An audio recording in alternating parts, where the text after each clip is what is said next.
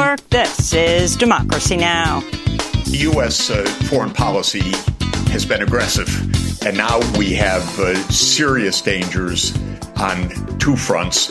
The war in Ukraine, which is devastating, and the dangers with potential confrontation with China. We have to rethink our foreign policy. As the war in Ukraine enters its 7th month and U.S.-China tensions rise over Taiwan, we speak to economist Jeffrey Sachs about what he calls the West's false narrative about Russia and China.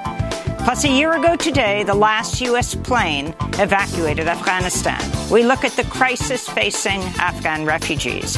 Over the last year, the U.S. has approved only 123 Afghan humanitarian parole applications. Meanwhile, the U.S. has approved applications from 68,000 Ukrainians in recent months. And we'll talk to the 25-year-old gun control activist, Maxwell Alejandro Frost, who appears headed to Congress after winning last week's Democratic primary in Florida. I confronted Governor DeSantis on ending gun violence. And what did he say? Nobody wants to hear from you. I'm Maxwell Alejandro Frost, and I've been making sure they hear from us for 10 years. Protecting the right to choose. Passing laws to end gun violence. If we want bold change on guns, reproductive health, and affordable housing, we can't keep electing the same politicians. And today, President Biden calls for an assault weapons ban. All that and more coming up.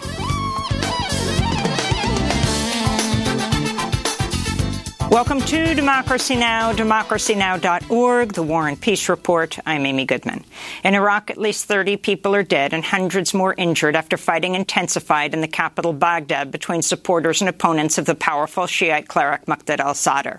The violence came after al-Sadr's announcement Monday he's quitting politics. Gunshots and rocket fire erupted overnight as Iraqi security forces, Iran-backed militias, and supporters of al-Sadr clashed in Baghdad's heavily fortified Green Zone, an area that houses Iraq's parliament and foreign embassies. Before, we were committed to the orders of Muqtada al-Sadr. Now he took his hand away from us. He withdrew from politics. He is letting the people take the lead in their own revolution. We are not going back. We will die here. We're ready to die. We have nothing to lose. The formation of a new Iraqi government's been paralyzed since parliamentary elections in October, where al-Sadr's Sadrist movement won the most seats but failed to win an outright majority. Al-Sadr's supporters had occupied the Iraqi parliament since late July in an effort to block lawmakers from choosing a new prime minister. Pakistan's government has launched a major appeal for international aid after unprecedented monsoon rains fueled by the climate crisis swept away homes and bridges, destroyed crops, displaced tens of millions of people, killed over 1,000. On Monday, Pakistan's climate minister Sherry Rehman declared, "It is climate dystopia at our doorstep." 1/3 of Pakistan is underwater and 33 million are affected. Please tell me how that is not catastrophic. That is the size of a small country. Pakistan's planning minister estimated the cost of rebuilding at over $10 billion and said that figure is likely to rise once rescue crews are able to access remote areas cut off by floodwaters. Mississippi Governor Tate Reeves has declared a state of emergency in the capital, Jackson, and will mobilize the National Guard after torrential rains caused the Pearl River to overtop its banks, flooding a water treatment plant. Governor Reeves said Monday evening emergency workers are scrambling to deliver potable water to 180,000 people around Jackson who lack enough water to flush toilets or fight fires. Please stay safe. Do not drink the water. In too many cases, it is raw water from the reservoir being pushed through the pipes. It's the latest crisis to impact aging infrastructure in Jackson, where officials estimate the cost of fixing the city's water system could top $2 billion. In early 2021, Jackson residents spent more than a month under boil water orders after winter storms caused pipes and water mains to burst. 82% of Jackson's residents are black. A new study finds Greenland's melting ice sheet will likely contribute almost a foot to global sea level rise by the end of the century. Writing in the journal Nature Climate Change, researchers found even if the world were to halt all greenhouse gas emissions today, rising levels of atmospheric carbon dioxide have already doomed 120 trillion tons of Greenland's ice to melt. Without urgent action to mitigate the damage, researchers warn the amount of sea level rise could be far higher. Here in New York, a fifth round of talks aimed at protecting the world's marine wildlife has ended in failure. On Saturday, negotiations on an updated United Nations Ocean Treaty ended without an agreement after wealthy countries, including the U.S. and Canada, rejected a plan to establish marine protected areas spanning 30% of the world's oceans. Ukraine has launched a counter-offensive aimed at retaking the city of Kherson and other parts of southern Ukraine occupied by Russia. On Monday, Ukraine's military said it had broken through Russia's first line of defense and that Russian proxy forces and paratroopers had fled the battlefield. Russia acknowledged the counteroffensive but claimed it had failed and that Ukraine has suffered heavy losses. Meanwhile, a team of inspectors with the UN's International Atomic Energy Agency have arrived in Kyiv ahead of their planned visit to the Russian-occupied Zaporizhzhia nuclear power plant, Europe's largest nuclear power station. Fighting continues to rage near the site with reports of artillery fire and a missile strike overnight. New satellite images show damage from an artillery attack on the roof of a building right next to Zaporizhzhia's 6 nuclear reactors. President Biden will ask Congress to approve $1.1 billion in arms sales to Taiwan. That's according to Politico, which reports the weapons deal will include 60 Harpoon anti-ship missiles and 100 air-to-air missiles for Taiwan's U.S.-made F-16 fighter jets. The planned weapons sales come after China staged large-scale military war games around Taiwan in response to House Speaker Nancy Pelosi's visit to the island. A federal judge has recommended against efforts by victims of the September 11th attacks to seize $3.5 billion from Afghanistan's central bank. After the Taliban regained power last year, the Biden administration froze $7 billion in Afghanistan's foreign reserves and then set aside half the money for 9/11 families who sued the Taliban. But some 9/11 families have opposed such efforts. Layla Murphy is with the group September 11th Families for Peaceful Tomorrow. She said, quote, "I'm relieved the judge has taken a step toward the only legally and morally correct approach, making the entire $7 billion available to Afghans to deal with the economic crisis we helped cause," she said. The Biden administration's announced it can no longer provide U.S. residents with free COVID-19 home tests, blaming congressional Republicans for blocking the passage of more COVID relief funds that would allow tests to be stockpiled. Public health advocates have warned this could add to a surge of COVID infections during the fall and winter. Since January, the government has mailed some 600 million tests through a program that allowed households to request a total of 16 home tests. People now have until Friday to make their final order on the federal online portal. Moderna sued Pfizer, claiming the company illegally used mRNA technology patented by Moderna to develop its COVID-19 vaccine. The two companies have made record profits off the vaccine. Pfizer's projected $32 billion in COVID vaccine sales this year, while Moderna's forecasting at least $19 billion in sales. Tim Bierley of the group Global Justice Now said in response to Moderna's lawsuit, quote, "It's grotesque but unsurprising to see pharma fighting among themselves over who has the right to profiteer the most from the pandemic," unquote. Many public health campaigners have argued the vaccine should be publicly owned since billions of dollars in public funding helped develop them. A federal judge in Washington, D.C. has sentenced 40-year-old Joshua Pruitt to 55 months in prison, followed by 3 years of supervised release over his role in the Capitol insurrection. Pruitt's an aspiring member of the far-right Proud Boys organization who was among the first to push past police lines and into the Capitol crypt January 6, 2021. Prosecutors say Pruitt came face-to-face with Senate Majority Leader Chuck Schumer during the attack on Congress. Video of the incident shows Schumer and his security team turning and running in the opposite direction after they saw Pruitt approaching. In Georgia, The judge overseeing the grand jury probe into Donald Trump's efforts to overturn the 2020 election has rejected a bid by Republican Governor Brian Kemp to quash a subpoena for his testimony. However, the Fulton County Superior Court judge ruled Monday that Kemp will not have to testify until after November's midterm elections, where he faces Democratic challenger Stacey Abrams. The special grand jury was requested by Fulton County District Attorney Fani Willis earlier this year. Last week, Willis sought grand jury subpoenas for Trump's former chief of staff, Mark Meadows, and former Trump legal advisor, Sidney Powell. And in Oregon, a 20-year-old gunman wielding a semi-automatic assault rifle and a shotgun opened fire inside a Safeway grocery store in the city of Bend Sunday, killing 2 people before taking his own life. Witnesses say one of the victims, 66-year-old Safeway worker Donald Ray Surratt, likely saved the lives of many by confronting and attacking the gunman.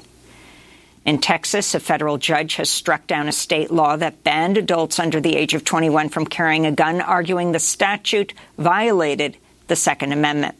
The ruling came just 3 months after an 18-year-old gunman killed 19 children and 2 teachers at Robb Elementary School in the city of Uvalde, Texas's deadly school shooting. The lawsuit was filed last November by the Firearms Policy Coalition. In related news in Austin, dozens of gun control advocates, including the families and loved ones of victims of the Uvalde mass shooting, rallied outside the Texas state capitol over the weekend, demanding the state raise the minimum age to purchase an AR-15 to 21 years old. This is Maggie Morales, whose sister, Ava Morales, was one of the teachers killed at Robb Elementary in May. These weapons belong in the military. They belong in the war, not in the classroom. My sister did not have to die for this. It was too easy for this punk to buy these weapons and easily do what he did. Because of the laws that are in place. These laws should have changed a long time ago. Today, President Biden is going to Pennsylvania, where he's calling on Congress to pass a federal ban on assault weapons and high-capacity magazines. Biden's also requesting more money for police as part of what the White House calls its Safer America plan. And those are some of the headlines. This is Democracy Now!, democracynow.org, the War and Peace Report. I'm Amy Goodman in New York, joined by Democracy Now! Co-host Juan Gonzalez in New Brunswick, New Jersey. Hi, Juan.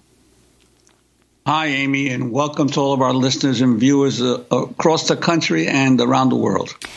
Well, Politico is reporting the Biden administration is preparing to ask Congress to approve a new $1.1 billion arms sale to Taiwan.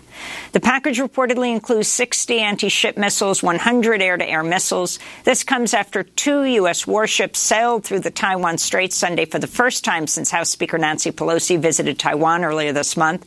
China condemned the visit and launched major military drills near Taiwan.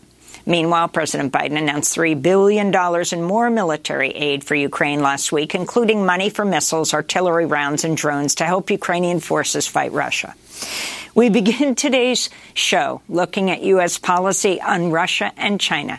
We're joined by the economist Jeffrey Sachs, director of the Center for Sustainable Development at Columbia University. He's president of the UN Sustainable Development Solutions Network. He served as advisor to 3 UN secretaries general.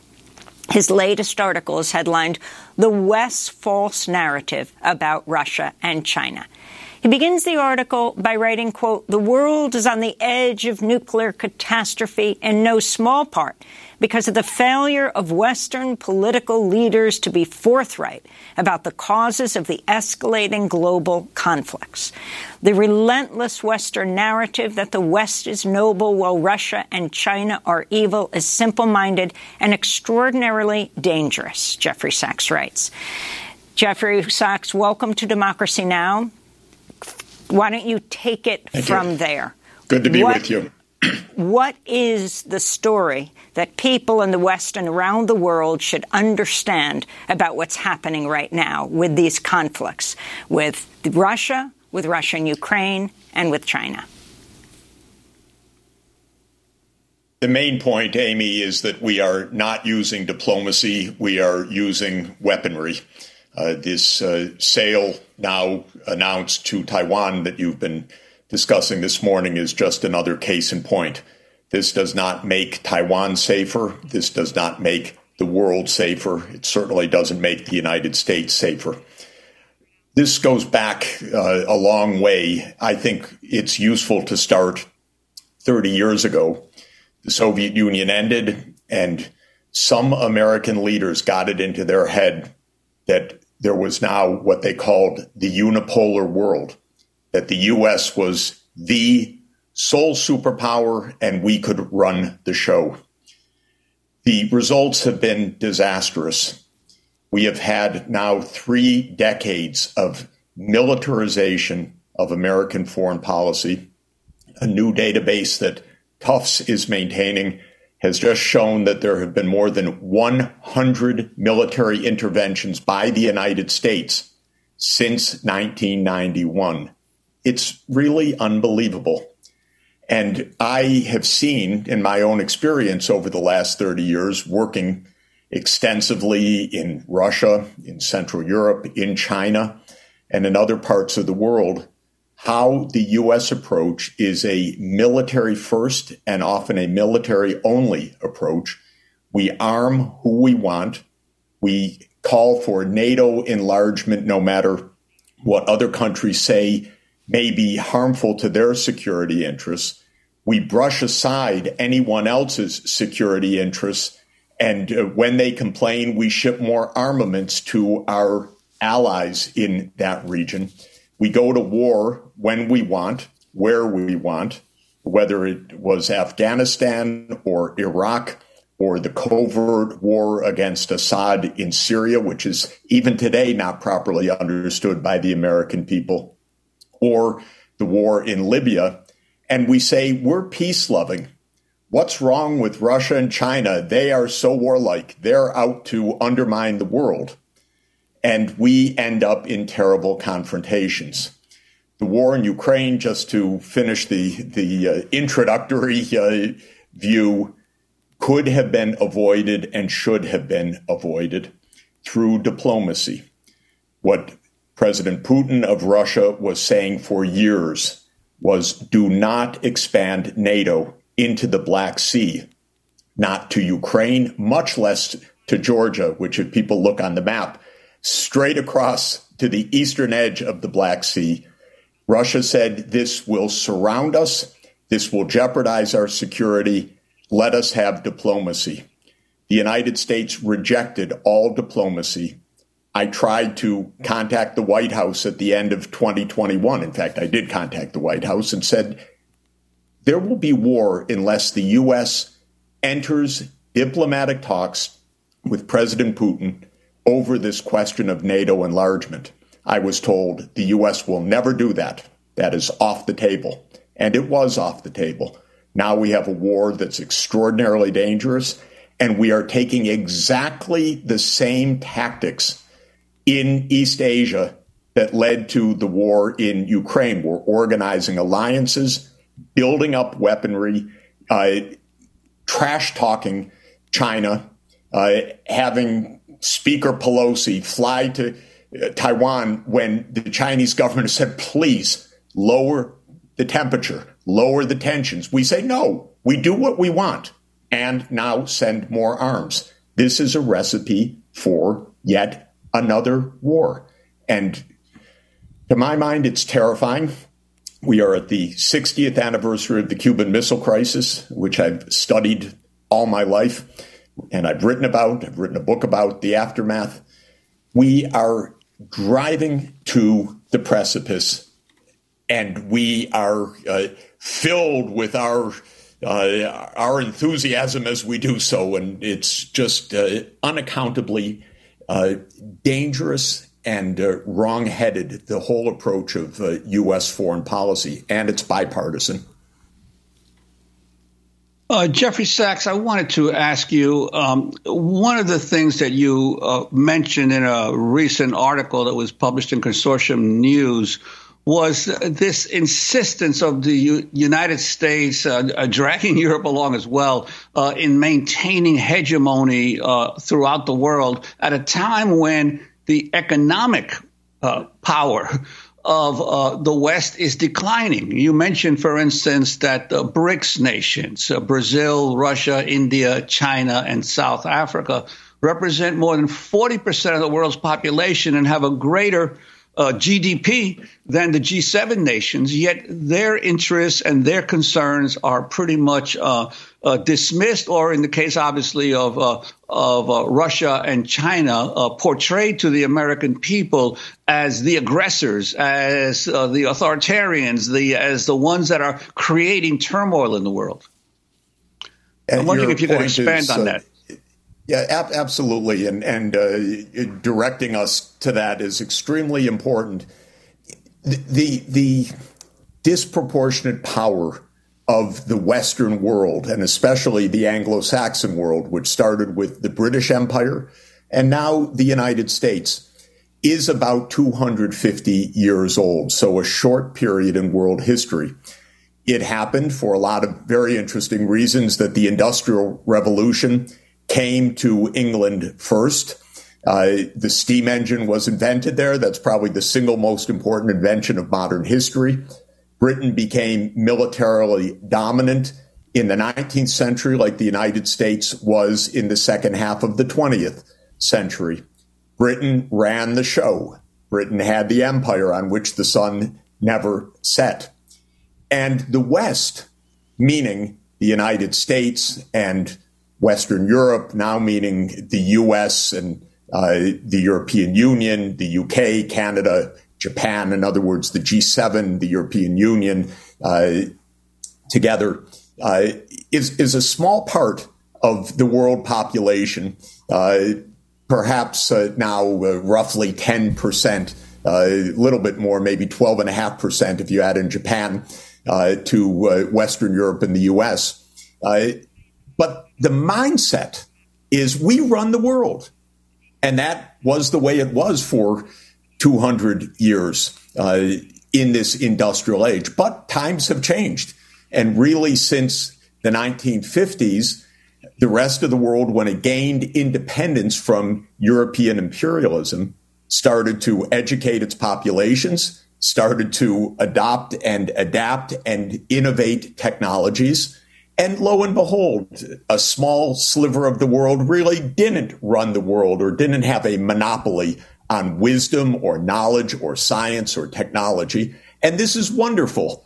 The knowledge and possibility of decent lives is spreading throughout the whole world.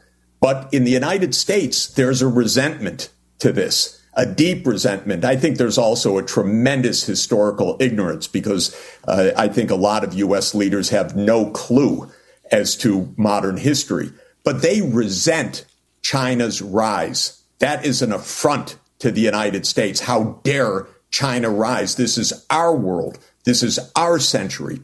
And so starting around 2014, I saw step by step, I watched it with intense detail because it's my daily activity, how the United States recast China, not as a country that was recovering from a century and a half of great difficulty, but rather as an enemy. And we consciously, as a matter of American foreign policy, started to say we need to contain China. China's rise is no longer in our interest, as if the United States is to determine whether China is prosperous or not. The Chinese are not naive. In fact, they're extraordinarily sophisticated. They watched all of this exactly the same way that I did. I know the authors of the U.S. texts. They are my colleagues at Harvard or other places. I was shocked when this kind of containment idea started to be applied. But the basic point is the West has led the world for a brief period, 250 years, but feel that's our right.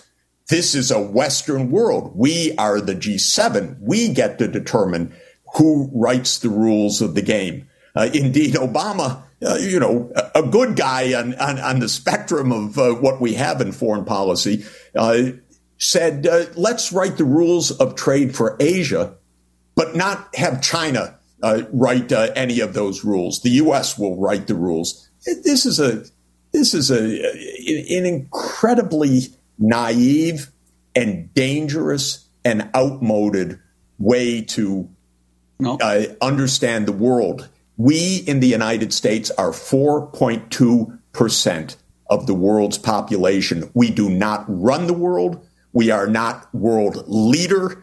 We are a country of 4.2% of the people in a big, diverse world, and we should learn to get along. Play in the sandbox peacefully, not demand that we have all the toys in the sandbox. And we're not over that thinking yet. And unfortunately, it's both political parties. It's what motivates Speaker Pelosi to go to Taiwan in the middle of all of this as if she really had to go to stir up the tensions. But it's the mindset that the U.S. is in charge. I wanted to go back a little bit back into the 1990s. You recall, I'm sure, the enormous financial collapse that occurred in Mexico in the 1990s, where the Clinton administration authorized $50 billion in a bailout to Mexico, which was really to Wall Street investors. At the time, you were advising the post-Soviet Russian government, which also had had deep financial problems at the time, but was unable to get any significant Western assistance or even from the International Monetary Fund. And you were critical of that at the time. I'm wondering if you could talk about the differences, how the U.S. responded to the Mexico crisis versus the Russian financial crisis, and what the roots of that may have been in what the current situation is in Russia today. Absolutely. And I had a controlled experiment because I was economic advisor both to Poland and to the Soviet Union in the last year of President Gorbachev and to President Yeltsin in the first 2 years of Russian independence, 1992-93. My job was finance, to actually help Russia find a way to address, as you described it, a massive financial crisis. And my basic recommendation in Poland and then in Soviet Union and in Russia was to avoid a societal crisis and a geopolitical crisis. The rich Western world should help to tamp down this extraordinary financial crisis that was taking place with the breakdown of the former Soviet Union.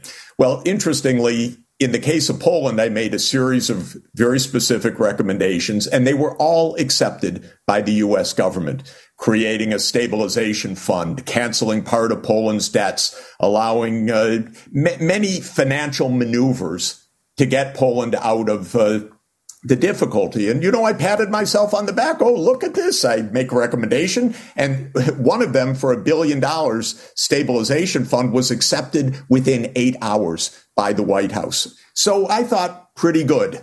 Then came the analogous appeal on behalf of first Gorbachev in the final days and then President Yeltsin. Everything I recommended, which was on the same basis of economic dynamics, was rejected flat out by the White House. I didn't understand it, I have to tell you, at the time. I said, but it worked in Poland. And they'd stare at me blankly. In fact, an acting Secretary of State in 1992 said, Professor Sachs, it doesn't even matter whether I agree with you or not. It's not going to happen. And it took me actually quite a while to understand the underlying geopolitics. Those were exactly the days of Cheney and Wolfowitz and Rumsfeld and what became the Project for the New American Century, meaning for the continuation of American hegemony. I didn't see it at the moment because I was thinking as an economist how to help overcome a financial crisis, but the unipolar politics was taking shape, and it was devastating. Of course, it left Russia in a massive financial crisis that led to a lot of instability that had its own implications for years to come. But even more than that, what these people were planning early on, despite explicit promises to Gorbachev and Yeltsin, was the expansion of NATO. And Clinton started the expansion of NATO with the three countries of Central Europe, Poland, Hungary, and Czech Republic. And then George W. Bush Jr. added 7 countries, Bulgaria, Romania, Slovakia, Slovenia, and the 3 Baltic states, but right up against Russia.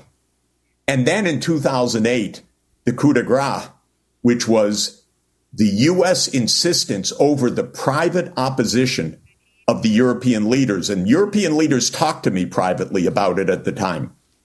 But in 2008, Bush said, NATO will expand to Ukraine and to Georgia. And again, if you take out a map and look at the Black Sea, the explicit goal was to surround Russia in the Black Sea. By the way, it's an old playbook. It's the same playbook as Palmerston in 1853 to 1856 in the First Crimean War. Surround Russia in the Black Sea, cut off its ability to have a military presence and to project any kind of influence into the Eastern Mediterranean. Brzezinski himself said in 1997 that Ukraine would be the geographic pivot for Eurasia. So what these neocons were doing in the early 1990s was building the U.S. unipolar world. And they were already contemplating lots of wars in order to take out the former Soviet allied countries, wars to overthrow Saddam, wars to overthrow Assad, wars to overthrow Gaddafi. Those were all rolled out in the next 20 years. They've been a complete disaster, debacle for those countries, horrible for the United States, trillions of dollars wasted. But it was a plan. And that neoconservative plan is in its heyday right now on 2 fronts, in the Ukraine front and on the Taiwan Straits front. And it's extraordinarily dangerous what these people are doing to American foreign policy, which hardly is a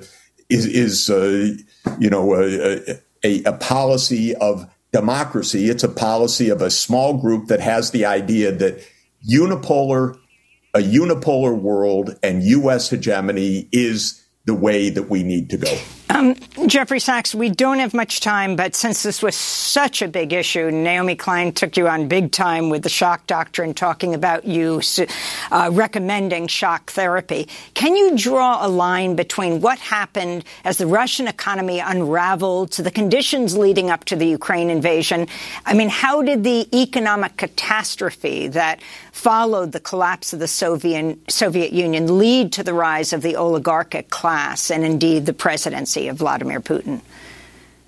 Yeah, I've tried to explain to Naomi, whom I admire a great deal, for years that what I was recommending was financial help to whether it was Poland or to the Soviet Union or to Russia.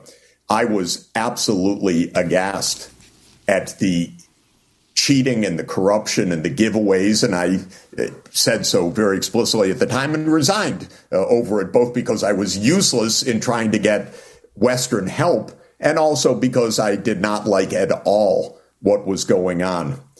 And I would say that the failure of an orderly approach, which was achieved in Poland, but failed in the former Soviet Union because there was no Western constructive engagement, definitely played a role in the instability in the 1990s, definitely played a role in the rise of the oligarch class. In fact, I was absolutely explaining to the U.S. and to the IMF and the World Bank in 1994-95 what was going on. They didn't care, because they thought, well, that's okay. That's for Yeltsin, perhaps, all of that cheating in the shares for loans process.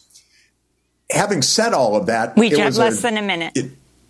Okay, having said all of that, I think what is important to say is that there is no linear determinism, even from events like that, which were destabilizing and very unhappy and unnecessary, to what is happening now. Because when President Putin came in, he was not anti-European. He was not anti-American.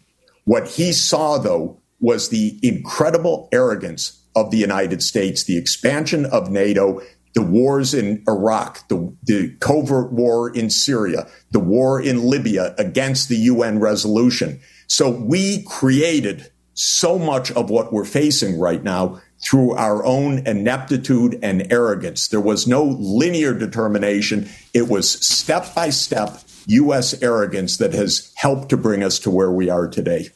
Jeffrey Sachs, economist and director of the Center for Sustainable Development at Columbia University, president of the UN Sustainable Development Solutions Network, has served as advisor to 3 UN secretaries general. I want to thank you so much for being with us, joining us from Austria, where he's attending a conference. Coming up, we will look at, we'll talk to a reporter who's documented how over the last year the U.S. has approved just 123 Afghan humanitarian parole applications. Compare that to 68,000 approved applications from Ukrainians in recent months. Stay with us.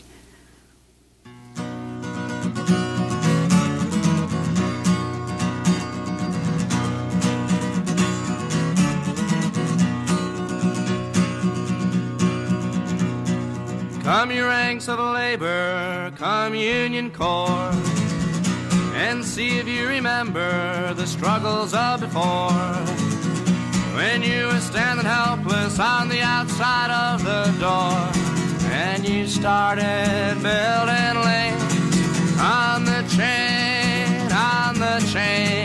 and you started building lanes on the chain. When the police on the horses were waiting on demand, riding through the strike with a pistol in their hand, swinging at the skulls of many a Union man, as you build one more lane on the chain,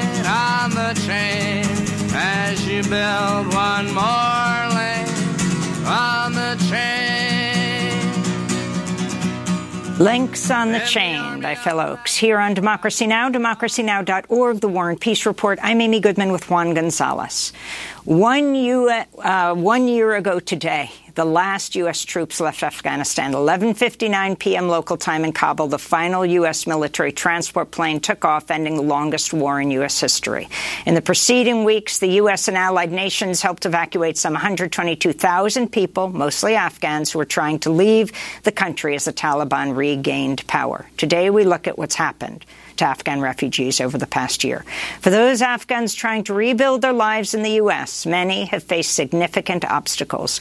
The news organization Reveal from the Center for Investigative Reporting recently reported the U.S. government has approved less than 2% of Afghan applications it processed for humanitarian parole. According to documents obtained by Reveal, 66,000 applications for the I-131 program have been filed for Afghans seeking humanitarian parole in the U.S. The documents show U.S. Citizenship and Immigration Services has processed less than 8,000 of the applications. The agency approved just 123.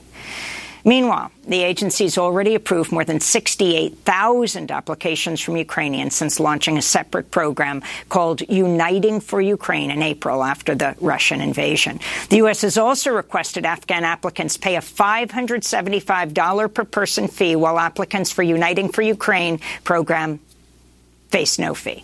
Reveal reports U.S. Citizenship and Immigration Services has collected nearly $20 million in fees from Afghan applicants since last July. In a moment, we'll be joined by Najib Amini, a reporter with Reveal. But first, I want to turn to an excerpt of an interview he conducted for Reveal's weekly radio show. In the clip, he interviews an Afghan woman named Nilofar. She is a former teacher still living in Afghanistan. Fearing for her safety, she applied for the humanitarian parole program months ago. It has been a long time since we applied for HP, but still we do not hear any response from USCIS, even positive or negative. We are still waiting. What is that waiting like? We are in our homes. We don't go out. We don't go shopping. We don't go park. We don't go anywhere. We'll just stay at home in a very bad situation, in very bad economical and also mental situation. We do not know how long we can continue to stay safe. An excerpt from Reveal's weekly radio show and podcast. We are now joined by Najib Amini. He is a producer at Reveal from the Center for Investigative Reporting. His recent report titled Afghanistan's Recognition Problem. His parents left Afghanistan in the 1970s. It's great to have you with us, Najib. Talk about your findings. I mean, the comparison with Ukrainians is stunning.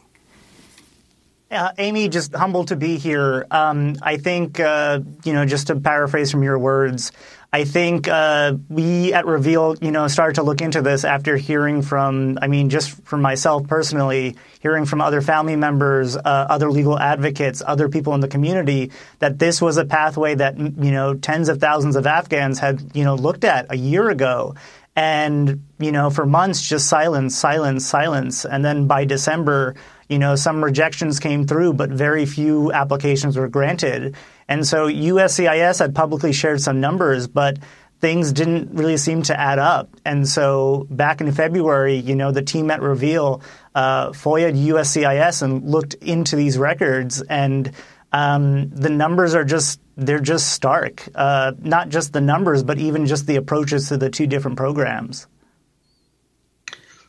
And Najib, it's shocking that a country, Afghanistan, where the United States was involved in a war for 20 years and many people there cooperated with the U.S. forces, those folks are being asked to pay to apply for humanitarian parole, whereas Ukrainians are able to apply for free. What do you make of why this policy difference?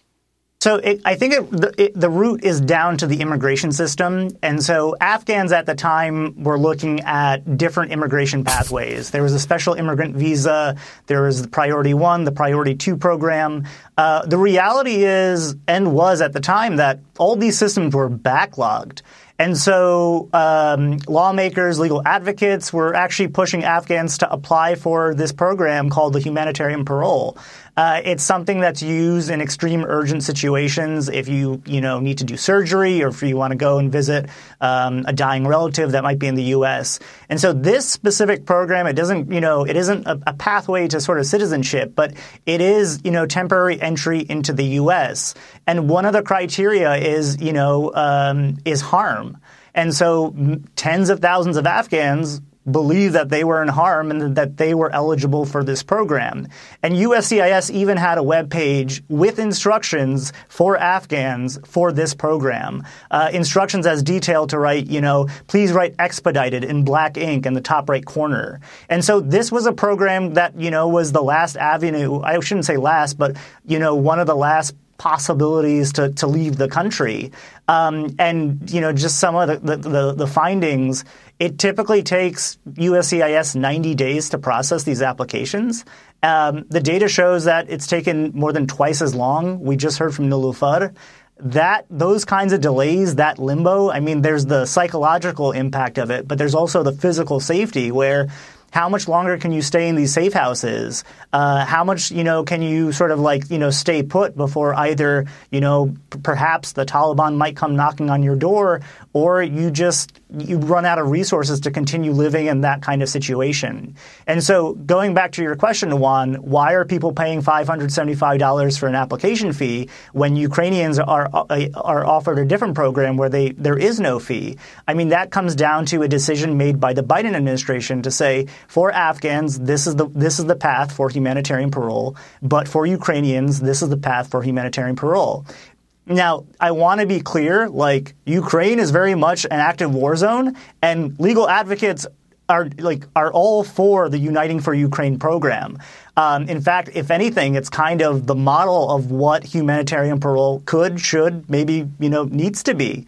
But the discrepancy or the idea that here's a program that rolled out months after the departure from Kabul, and it's still only being applied for Ukrainians, whereas Afghans are still in this, state of limbo. I just think a lot of people in this community, in this diaspora, legal advocates, they just have a lot of questions.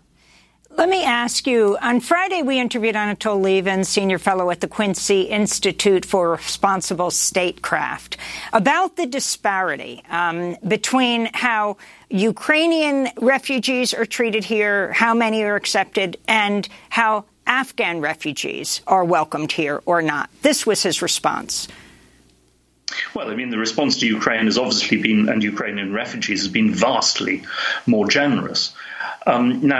Not giving asylum to people who work for the United States and Britain is obviously disgraceful. It's dishonourable. I have to say, though, that when it comes to much larger numbers of refugees from Afghanistan, as we have seen from previous generations of migrants to the West, there has been often real problems with integration, and therefore even in the first generation, let alone the second generation, with some of these people who have come to the West as refugees, then turning to extremism and terrorism. So I'm afraid that simply saying that we must accept anyone who wants to leave Afghanistan and can is not a solution. Ukrainians, like Poles and others, are much easier, frankly, to integrate and much more likely to be successful in Western societies. I mean, that sounds harsh, but I'm afraid it is a fact. A fact, Najib Amini? I'm perplexed as to why he would even say that out loud. I mean, how to answer this question? I think let's break it down like this. There's so much focus on just Afghans who might have a connection to Western governments, if they were translators or if they worked with the forces. And I think let's even unpack that before addressing the previous speaker. That needs to stop, because all it's suggesting is that Afghans who are part of the effort are the only Afghans that matter. When in fact, for the past 20 years, and if you want to go back even further, back in the 80s and that conflict, the U.S. involvement in that country, spans generations. And so this notion that only, translators are the ones who have priority, or only those who helped out with the forces, when in fact, there's a direct connection, or a very strong connection, between most average Afghans and the U.S. effort over the past 2 decades. It doesn't just, boil down to people who, might have been translators. As to the point about integration, I mean, what's the rubric? What's the metric? And is it just because you come from Europe that all of a sudden you get a pass? Versus other countries are just like, nope, you might have a different, affiliation of food or faith or language or clothing or culture. And as for that, it's difficult to integrate. Therefore, you know what, Shekhar, I don't know if that's I guess to answer your question, is that a fact? Hard no. Najib Amini, I want to thank you for being with us. Producer Reveal from the Center for Investigative Reporting. We'll link to your piece, Afghanistan's Recognition Problem. Back in 30 seconds. I've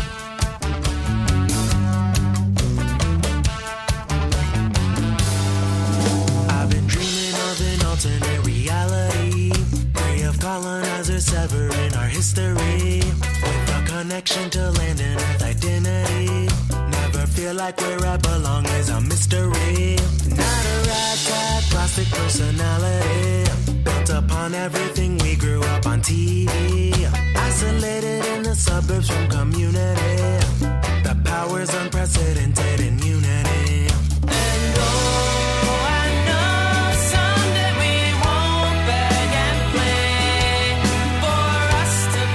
Decolonize Your Mind by Jer. This is Democracy Now! I'm Amy Goodman with Juan Gonzalez as we end today's show in Florida, where 25-year-old community organizer Maxwell Alejandro Frost, who made history when he won the Democratic primary for an open U.S. House seat a week ago today. Frost will become the first Afro-Cuban, first member of Generation Z elected to Congress if he goes on to win November's general election for Florida's heavily Democratic 10th Congressional District. He's the former national organizing director for March for Our Lives, which was formed by survivors of the Parkland shooting in Florida, and campaigned in support of abortion rights. He's also supported Medicare for All, legislation to combat the climate crisis, the legalization of cannabis, and says he will be a, quote, pro-Israel, pro-Palestinian member of Congress. Maxwell Alejandro Frost, welcome to Democracy Now! Can you talk about why you feel this victory, which could well be a victory in November, is so important for this country? Well, thank you so much for having me on. I think this is important for this country because it sends a message to not just young people, but all folks to not count young people out of the conversation. And the fact that in a democracy, in a representative one, we need a Congress and a government that looks like the country. And yes, that means in terms of race, but it also means in terms of age and experience and where people come from. And I'd like to ask you, in terms of your activism, you're very young, but you've already had about a decade of experience in grassroots campaigns. Could you talk about some of the campaigns that you've been involved in and how that propelled you to want to run for Congress at such a young age? Yeah, well, for me, this journey started 10 years ago because of the Sandy Hook shooting. I remember seeing what happened on the television screen. It actually really pushed me to go to the vigil that was going on in Washington, D.C., where I met one of the brothers of one of the victims, and the experience I had with him just changed my life forever. And I left that experience saying that for the rest of my life, I'm going to fight for a world where no one has to feel the pain I saw him feel that night. Since then, I've been working in politics and in the movement world in movements that I feel like will bring justice to folks. And so when we talk about Amendment 4, I worked for the ACLU, leading their field effort here in Florida, knocking doors, making phone calls, working to win the hearts and minds of folks to say, hey, look, people deserve second chances. People deserve to vote once they get out of prison, and people with previous felonies. And so I had the honor of being a part of that struggle. At March for Our Lives, I became the national organizing director, where I worked hand in hand with young people from all across the country, over 200 chapters, training, educating, and resourcing them to have what they need to make a difference in their local government. And whether or not that's working to get more money for community violence intervention so communities can stop violence before it happens, or fighting for safer gun laws. And so, I've had the privilege of being a part of some very important struggles in our country's history over the past decade, and want to take what I learned there as a movement organizer and bring it to Congress. I wanted to ask you about your views on Israel and Palestine. A few weeks ago, you published a position paper in which you said U.S. military aid to Israel is, quote, one of the most important parts of the foreign aid that we contribute to. You also said the boycott, sanctions, divestment movement, the boycott, divestment, sanctions movement, or BDS, is extremely problematic and undermines the chances of peace. Many Palestinian Americans in your district said they felt deceived and betrayed by your views after supporting your run. I think it was Rasha Mubarak who told the Middle East Eye, essentially, he built his campaign off our pain and our hope to elect another voice into Congress who advocated for a free Palestine. And I also wanted to ask you about that issue of money in the campaign. The Israeli newspaper Haaretz reports your position did not provoke enough opposition for super PAC spending.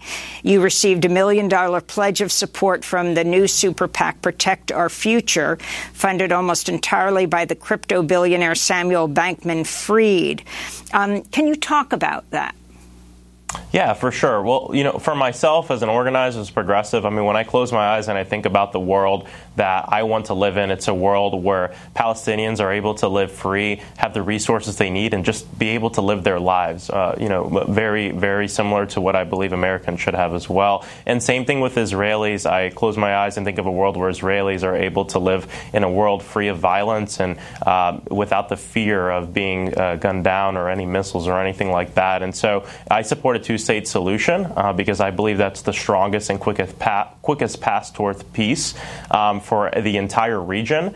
And all subsequent policy for me has to point to that two-state solution, ensuring that Palestinians have their own sovereign state where they're able to live. And I think there's things that Israel needs to do in ensuring that the mass demolitions, evictions stop, that the settlement expansion stop, so we can move towards peace. And then, Hamas needs to stop lobbing missiles towards Israel. It's putting families and children at risk as well. And I think when we get to a place where peace is possible, a two-state solution is the best way forward. And that's what I champion, and that's what I'm going to push for in Congress.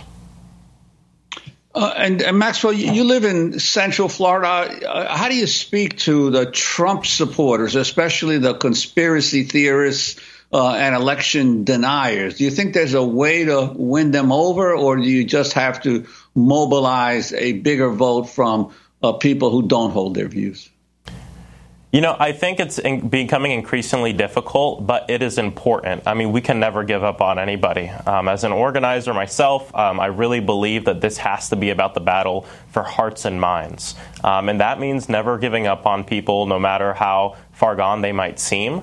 It's becoming increasingly difficult, especially with the rhetoric we're hearing from the right, what we're hearing from those leaders. But we can never give up on the fight of just talking to our fellow human beings about what we believe in and why we believe in this future. And at the end of the day, the message that we carried in this primary, part of the reason we won and why we're going to win this general in November, is that it's a platform all about love. And that's something that anyone can get behind. It's bringing together common shared values behind an agenda that means because I love you, I want you to have health care, I want you to have safety, and I want you to have the opportunity that you deserve. And I wanted to ask you, your family, your adopted parents, your mother was from Cuba, the grandmother was from Cuba, and I'm wondering your perspective, given the importance of Cuban relations with the electorate in Florida, how you feel about the Biden administration's current stance and policy toward the nation of Cuba. Yeah, I mean, the way I approach Cuba, and a lot of times is me just thinking about my family there, me thinking about the most vulnerable people there. I believe that there are multiple truths to be had. The current regime in Cuba is oppressive to the Cuban people, has been. That is why my grandma, my abuela, my mom, my aunt, they came here during the freedom flights in the late 1960s to escape that and find a better life. But at the same time, also recognizing that U.S. In Cuba policy that's been normalized hasn't been working, and in fact, in a lot of times has been affecting the most vulnerable people and not the folks we need to affect to create the policy change that's needed on the island.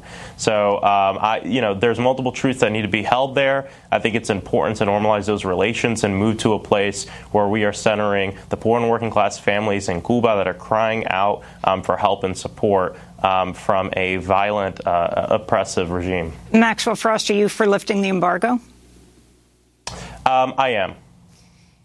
Finally, President Biden's going to Pennsylvania today, calling for an assault weapons ban. You're a major anti-gun activist. Do you feel that this is enough? I'm sorry, can you repeat it? Oh, President Biden's going to Pennsylvania today, calling for an assault weapons ban. I think an assault weapons ban is extremely important. I think the bipartisan bill that was passed just a few months ago is also important in taking the steps necessary to end gun violence in this country. And what we know is the leading cause of death for children recently went from automobile accidents to gun violence. And so our children are literally on the front lines of this. There's a lot more that needs to be done, but I think these steps are important and significant, especially when you don't allow yourself to get clouded with the statistics and the numbers. Behind every number, there's a human, there's a person, there's a family, there's a story. And when we learn that, legislation that can save 1, 2, 3, 4, 5 lives a day is more than worth it. There's a lot more work that needs to be done, but I think these are important steps. Alejandro Frost, want to thank you for being with us. Won the Democratic primary, first generation Zier. I'm Amy Goodman with Juan Gonzalez.